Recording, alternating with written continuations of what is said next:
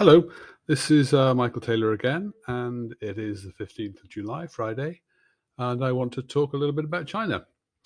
Runs on minor banks in Henan province have some analysts and more journalists hyperventilating about whether the collapse of the banking system in China is the next and enormous black swan to come and dump all over us.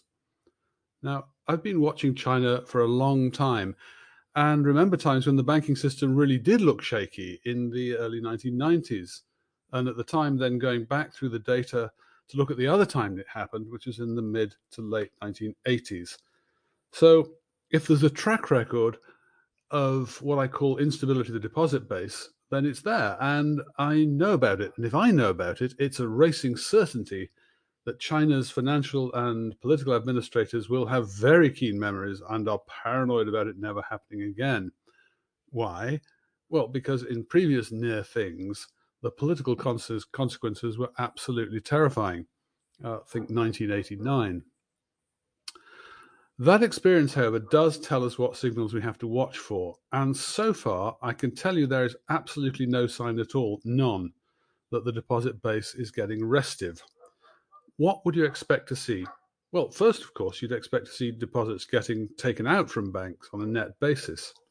And there's no sign of that. In June, RMB deposits rose by 4.83 trillion, while loans rose by 2.81 trillion. So there was a net inflow into the deposits, a net inflow of just over 2 trillion, which is approximately 3 times what you'd normally expect in June. The loan to deposit ratio also fell 50 basis points. You'd also expect to see people starting hoarding cash, and you can measure that by looking at M1 relative to M2, i.e. liquidity preference. Now, that did rise in June by 60 basis points to 26.1%, but these things are seasonal, and particularly around the end of quarters, you'd normally expect to see something happening. Normally, in June, you'd expect to see a 50 basis point rise. If you compare liquidity preference now, in June 2022 with June 2021, liquidity preference is actually down by 1.4 percentage points. People are keeping less cash. Obviously not what you're going to do if you're worried about your deposit base. There are various other kind of telltale signs that have been seen in the past about when people get antsy about the banking system. One could be a deterioration in the trade balance as people basically seek to get hold of imported goods while they can. Well, June's trade surplus was 97.9 billion US dollars, which is, I think, a record. Or you might expect to see gold prices rise. If so, well, yesterday, gold fell to its lowest price since March 2021.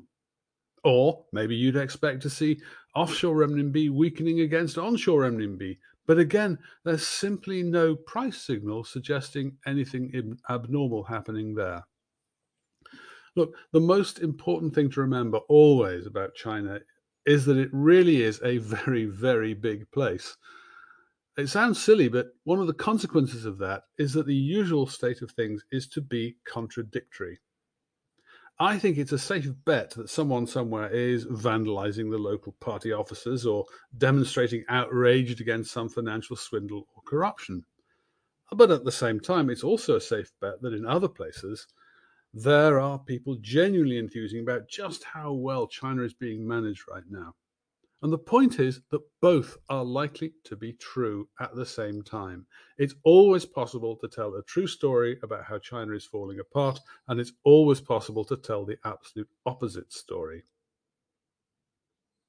So you've got to do your best you can to figure out whether the main truth is that things are carrying on as normal or things are about to hit crisis. And in this case, in the idea that we're just about on the tip of another blow up in China's banking system, the answer is, I think, not just yet. Thanks a lot.